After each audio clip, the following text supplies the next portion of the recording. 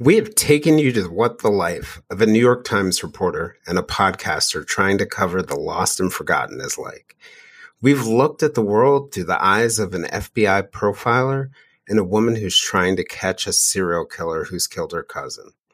But this month, the month of October, each week we're going to take you into the world of horror, the paranormal, and some darkness.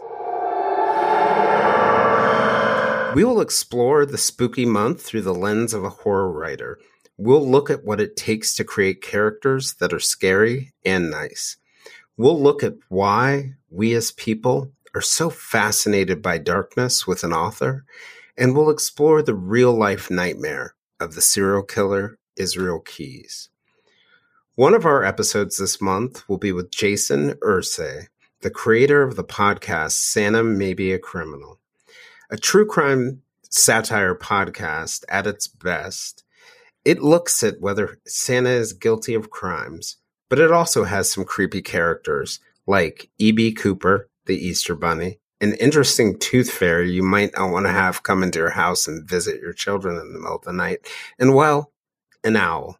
And since the Michael Peterson trial, we all know we have to be careful with owls.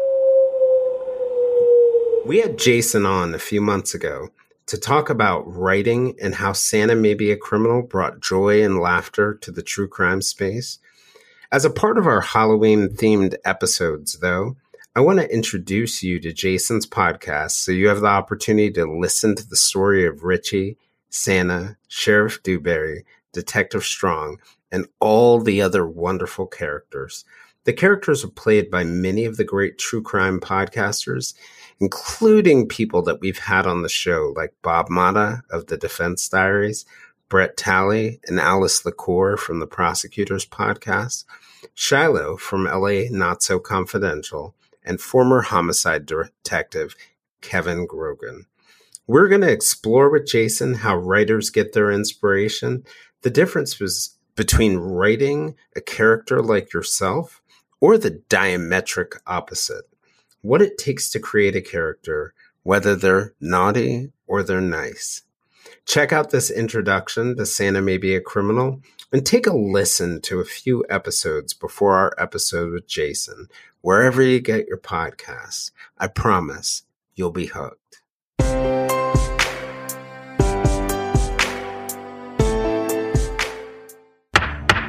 We're here in the matter of the United States of America versus... Collect call from a person presumed nice until proven naughty.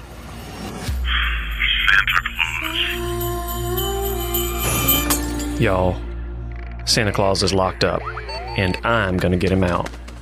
My name's Richie Buck. I'm an amateur podcaster and investigator. I'm an Investapodster. I came up with that. If you like true crime, feelings of the holidays, and I ain't just talking about Christmas, and satire, well, Santa May Be a Criminal just might be for you.